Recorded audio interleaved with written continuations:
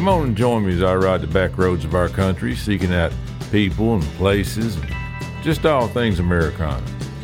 My name's Ken Smith, and I'm the host of Faces to Places podcast. So back in my earlier days, my dad and I'd go fishing down to Tennessee River near a small place called Sugar Tree, Tennessee. And as much as I looked forward to the fishing was those faithful stops at a little barbecue joint along the way. No matter how many times we made the trip down those windy back roads to the secluded part of the river, that little barbecue joint just always seemed to appear out of nowhere. We'd round the curve, and every time it was the same. That little cinder block building just sitting right there on the side of the road. Had a much larger smokehouse out back, and always that familiar smell of hickory smoke in there. And on most days, there was a couple cars parked on the side of the road as that little joint didn't have a parking lot. Then you'd go inside and get your food, and they'd bring it to you in a brown paper sack for you to take home, or you could just do as we did most times, just sit right there on the side of the road and eat it. And they only cooked whole hog barbecue at that little joint, and I didn't realize it at the time, but that was really something special. As those little places have almost completely disappeared. That, my friends, was real Americana. But just recently, I had some barbecue that opened the floodgates of all those memories of my dad and I fishing down there on the river. It was at B.E. Scott's in Lexington, Tennessee, just 30 miles east of Jackson and not too far from the Tennessee River. I'd heard really good things about B.E. Scott's, and after a couple bites, I knew for sure that it was the real deal. And that early American style of cooking whole hog barbecue has a flavor all its own that, well, you can't describe it, you just have to experience it yourself. And it was there that I met Zach Parker, who is a second-generation owner and pitmaster at B.E. Scott's, and he was kind enough to sit across the table from me and share his experience and his hard-earned knowledge of cooking old-time whole hog barbecue. This is what Zach had to say. So the history on Scott's, we was established in 1962, and I was born in 91. Dad bought the place in 89. Dad grew up with Mr. Early Scott and took over in 89 and rocked on. And when I was the age of about 10, I was able to start firing pigs, serving meat, and learning the ropes of the business. I would have to say, if it wasn't for Early Scott, I don't know where I'd be today, or my dad and him instilling a good work ethic in me. How old were you when you first started, like the first time you started coming around here? How old do you think you were? Well, I would say I was around 5, 6 years old. And by that time, I was already getting to sweep some floors and prep beans and the small stuff that goes on throughout the business, the daily business.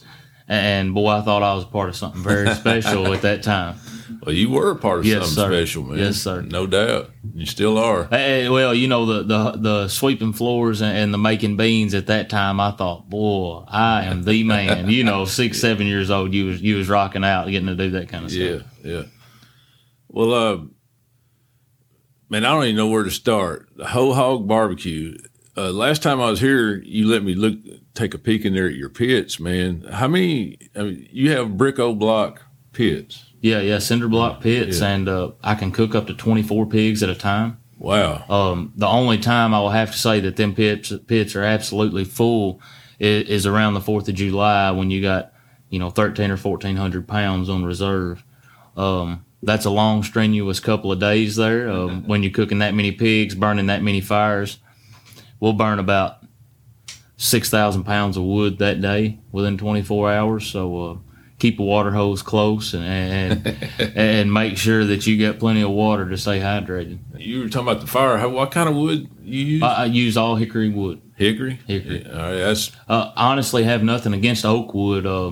Luckily, my supplier, man, he takes care of me, and I get all hickory. He makes axe handles, and luckily I get them delivered right to my doorstep. But I have cooked hogs with oak at Cook's and Music City Food and Wine, and absolutely did not have a problem with it at all. I had a good friend of mine that's a chef, pitmaster, and he told me I'd love it, and sure enough, it wasn't much difference. I enjoyed it. Yeah. Hickory, man, I love hickory smoked anything. Man, hickory's got that smell. It's got that smell to it. So, a little backstory. I went to Australia to cook for Jack Daniels, and man, they lined me up the best anybody ever has. I mean, flew me out, flew my family out, put me on a mini vacation. Got to cook I believe it's 3 pigs. They built the pit just like I sent the designs. Had a guy come in, and it wasn't just sitting blocks on top of blocks. They mortared it and everything. They showed up with pecan wood. They called it pecan wood. I did not care for their wood on the pecan, but I think the pecan's more for the smoke flavor instead of actually coals for fuel. Right. Right. But luckily, Jack Daniels jumped on board and said, "Hey, we're going to get this guy some hickory wood imported," and they did. So I can't complain. You know, it was a good time. So Australia was a very unique place, and if you want to learn just about the other side of the world in general, I mean, go and enjoy it, view other people's lifestyles, and man, you'll learn a lot. All right. Now, over there was barbecue. Is it a big thing over there? Well, or is that just so? What Jack Daniels' goal was they could spend any amount of money on putting billboards up and stuff like that, and they was pushing a new mixed drink in a can that they had, and they wanted it to sure enough be a down home Tennessee throwdown, and what better way to do it than have a guy show up and cook whole hog right in the back door, and get to have a bunch of Jack Daniels involved as well. And it sounds like a hell of a party. Can you describe to me what your day is like? Like what time you get up, what time you get the fires going? How does all that work? Well, my day involves, it really depends throughout the week. So, our busy days, I've got to be here at the crack of day and getting started. If I'm fully staffed, man, I've got somebody that's supposed to be in a position to succeed at their job. I'm very fortunate to have a good crew. But, normal days, 7 a.m. I get in here and I've got a pit man that's in till 12, and once he leaves, I drop in there and start firing pigs and get them finished up for the next day. Luckily, our pits, so they're insulated, concrete poured on the cinder blocks, and I'm able to fire pigs till 8 or 9, 10 o'clock at night, and I'll get a full night's rest that way, and I can get up and do it all again the next day. Wow. Yeah, so I noticed when I came in, you had a man out there that was he was watching over your pits. Do you train him, or yes, how does that work? So I try to give anybody that jumps on board, I give them, everybody's cooked pigs at some point in time or been at a party and cooked pigs, but I still have a certain way that I want them fired, times I want them fired, temperatures I want the pits to run, because when you're cooking something for 24 hours, you can just absolutely burn it up. And running a low temperature. Sometimes we cook as low as 225, 250 degrees. And it all does depend on our weather, since our pit room is just a block building that's got, your weather elements are in it so if it snows outside, your humidity, your rain, it all plays part in how the pit reacts, how the grease is rendering down on the coals. A lot of people probably don't know this, but if you get a pig that's got more fat content, more lard in it, you can fire that pig to a certain point, and that lard rendering down on the coals keeps that fuel going. So that's the nights that I'm lucky enough to get to leave, because I can look at them and say, all right, they're not done yet, but this pit's been running 220 for the last 4 hours, so I'm able to lock and load and go home, see the wife, and enjoy a good meal and spend some time. Man, that's a lot. That's a lot to learn right there. That's why you're a pit master, dude. That's not something you learn in a week or two, right there. It's funny. So I've never like called myself a pit master, and I don't know why. It's so it's barbecue, it's whole hog, and there's, like you just said, man, there's a ton of things that's involved in making sure that pig's perfect every day. And when you do, thousands of hogs a year, you're gonna mess up at times, and you're gonna have a lot of trial and error. Especially, man, when I was young, I can tell you what, I made some screw ups, and you learn from them screw ups. Did your daddy let you know about it? Oh, did he? I can tell. He was on a trip one time, and I was probably I'd say I was around 9 or so, and he was on a trip, and I got out of school early and I said, boy, he's on his way back. I'm fixing to make him real excited. And we've got our own hot sauce that Mr. Early Scott come up with. And I thought, man, we made it a gallon at a time. I thought, I'm about to make this man happy as heck because he's going to pull in, get off our airplane, roll in here, and he's going to be like, boy, my son made sauce. Lo and behold, I put too much cayenne pepper in it. And I ruined probably 20 gallons of sauce. So that was one of them mistakes where I was real excited about being a part of something and I wasn't focused on the job at hand. So a little backstory on Dad. He was a single parent, took care of me, my brother for as long as I can remember. And what I can say is, I like sports. I wanted to play sports, and I can remember a conversation. He was a real stern-nosed guy, and he believed in, hey, you got to learn how to make a livelihood, learn how to make a living before you ever think about doing sports or something, because them sports is going to be gone one day, and you missed all that quality time to learn about a trade. And fortunately, I learned about the trade of cooking whole hog with him, and there was a lot of times that I felt like he was too hard on me, but he really put the screws to me. And man, when he passed, I was young age of 22, and just to be honest, I didn't know what I was doing on the business end of it, but I could run this place with my eyes closed because of him showing me everything I needed to know. So you make your own sauce. Yes, right? sir. So you got your own secret recipe there, so yes, we sir. won't be prying into none of that, trying to get that from Man, real simple recipe. It's just colored vinegar is what we use, distilled, but you can use a malt vinegar and mix it with a white vinegar and get the same result, because I had to do that in Australia. I asked for all my ingredients for my sauce, and they couldn't get distilled colored vinegar, so I sort of just put my mind to it and tried to get the same color with malt and white vinegar, and it worked out perfect. Tasted amazing.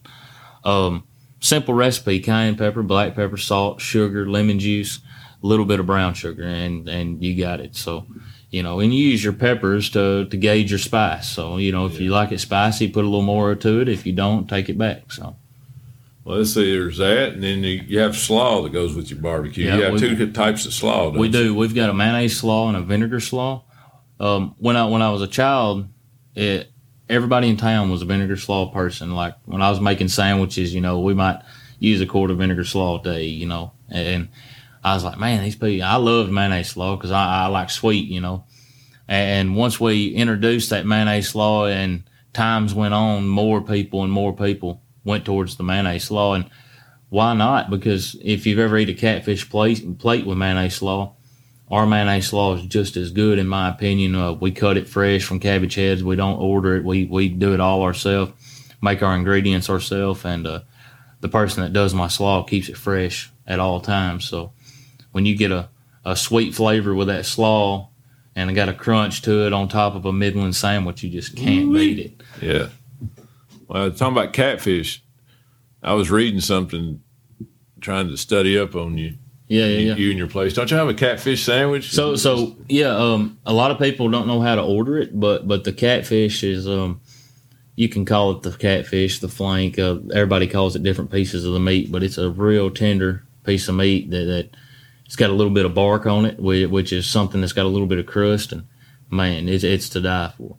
And there's not many people that knows to come in. That's funny that you know that. There's not many people that knows about the catfish sandwich. I was digging back on the old article. Yeah, I guarantee it. That sounds like one of Dad's old articles or something. It might have been. I'll tell you, one of my, I wouldn't call it a mistake. I really like the Midlands of the hog because all your juices, so after we flip our hogs, we get them in for service. They sit on a warming pit. And then Midlands is where all your juices run to, all your sauce. I mean, it just runs to the Midlands. And the Midland sandwich is absolutely top notch. And I think I've told too many people about it because I had my regular customers that could walk in any time, say, hey, I want a Midland sandwich. And now it seems like people's calling, reserving it all up. And you got customers that's upset about it. But, that's the difference in, I guess, our whole hog place here and other ones. You have some that chops it all, and then you have some that just sells that whole hog sandwich. But you can come in our place and order chopped, pulled, juicy, no juice, dried. I mean, I do have people come in and say, hey, I want us to dry, I'll choke on it. So that's just what you run across. You were talking about your customers coming in. Do you still have customers that's been coming here since you was a kid? Yeah, I do.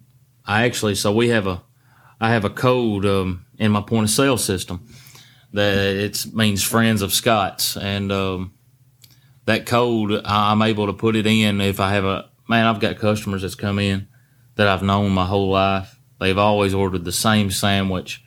I had one come in the other day, and he told me he had been coming in for 33 years.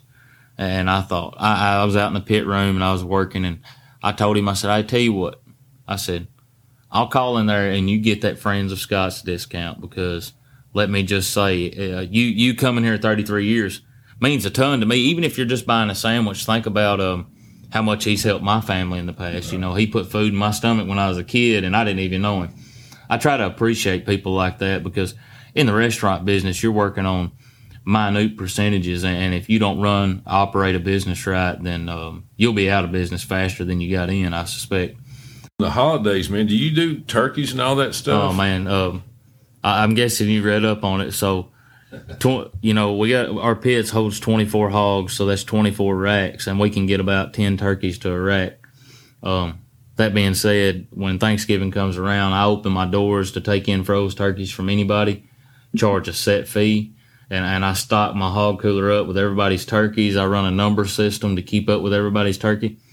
We put it on the pit, cook it for 10 hours, 12 hours, real low and slow, same way we do our hogs. And, man, they're falling off bone. People love it. I don't think I've ever seen a Thanksgiving that I actually had space left. So, our cinder block pits on the insulation process, instead, some people use metal lids. Some people use offset smokers cooking. Ours is just cinder block, and we use cardboard for insulation, which is it's sort of comical. People, they laugh at me when they see cardboard over a pit, putting coals under it, because they're like, you're using a paper product to insulate. But, man, it's in my opinion, it's one of the best insulators. It don't reflect the heat like metal. I'm sure if I had a metal top, my pigs wouldn't be done in 24 hours. They'd be done in 14 hours, and I wouldn't have the same product, because low and slow is the only way to go. Like the temperature, man, can you just look at it and gauge, or do you actually have a thermometer in all those pits, or what? I've actually got thermometers in all my pits, except I ought to be ashamed, but I don't use them. I do it for my people, so that way, if I've got any trainees in, I can really focus them on, hey, we got to keep this pit at this temperature. I focus a lot on, when you put a animal on the pit that's 40, coming out of a cooler that's 40 degrees, I focus on the steam it's putting out, because that means it's doing its thing. That steam comes out, fogs up my glasses, and I'm like, oh, man, it's doing what it's supposed to. I focus on that and the amount of smoke that's coming out, because the more smoke's coming out of your pit, the more it's rendering, the better it's doing. But you don't want to shoot for that too early. If you're getting that real early, you might have to slow it down just a notch. What's the average weight of the hogs that you get? I actually have a hog farmer in Lawrenceburg. My weights tend to be from 150-pound carcass weights to 220-pound carcass weights. It really depends, when you're a hog farmer and you're growing pigs. At times, if it's hot, they may not eat as much, so I might get some that's the 150, 160-pounders. Winter times, I might get some of the bigger ones. We try to set some back around 4th of July that are real good size and is going to put out the meat, since pit space is sort of tight. Does it usually, just to average out, how long does it take you to cook one hog? 24 hours is what it takes to cook one hog. What we do is we put it on at 7 in the morning. It comes off at 7 the next morning. Okay. And you cook it low and slow? Low and slow. 225? Yep, that's correct. Around? Okay. You just, and you can run that pit a certain temperature, but you also got to know how to look at the pig, see what's getting done faster. Your middlings, where the ribs are, they'll get done faster than your hams and shoulders will. Your shoulders are next. Your hams will always be last. The only thing about when you're running temperatures in pits like I've got, you got to be able to look at it and see which way your air is flowing. It changes every day, depending on, I don't know why it does. I think it's more along the lines of how many boards I've got laying on top of my cardboard, what the wind direction is for that day. And you can tell by if you got 3 or 4 pigs on that pit and you're able to see, okay, well, these pigs are all the same size, but this one on this end is getting dunner than that one on that end. Well, you know your airflow is going towards that end. You can focus most of your fire towards the opposite end, and it'll help you with your cooking process. So that way you can get every hog the same instead of having this one down here looking like this and that one down there. Yeah. Wow. So there's so much to that people don't even realize. Man, they don't. I mean, it's a science to it for sure. Okay, Zach, thank you for taking the time out, man, in your busy schedule to hang out with us and talk barbecue and the history of this Scott's barbecue and your dad and you growing up cooking in this place. And I'll let you get back to your business because I know you got a lot going on right now. Hey, man, I appreciate the time and hope to do it again soon. All right, buddy. Thank you. Thanks.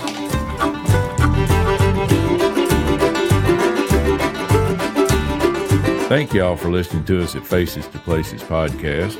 You can like us on Facebook and Instagram, and you can give us a raving review and a 5-star rating on your favorite podcast app. Thanks again for listening, and we'll see you on down the road at Faces to Places.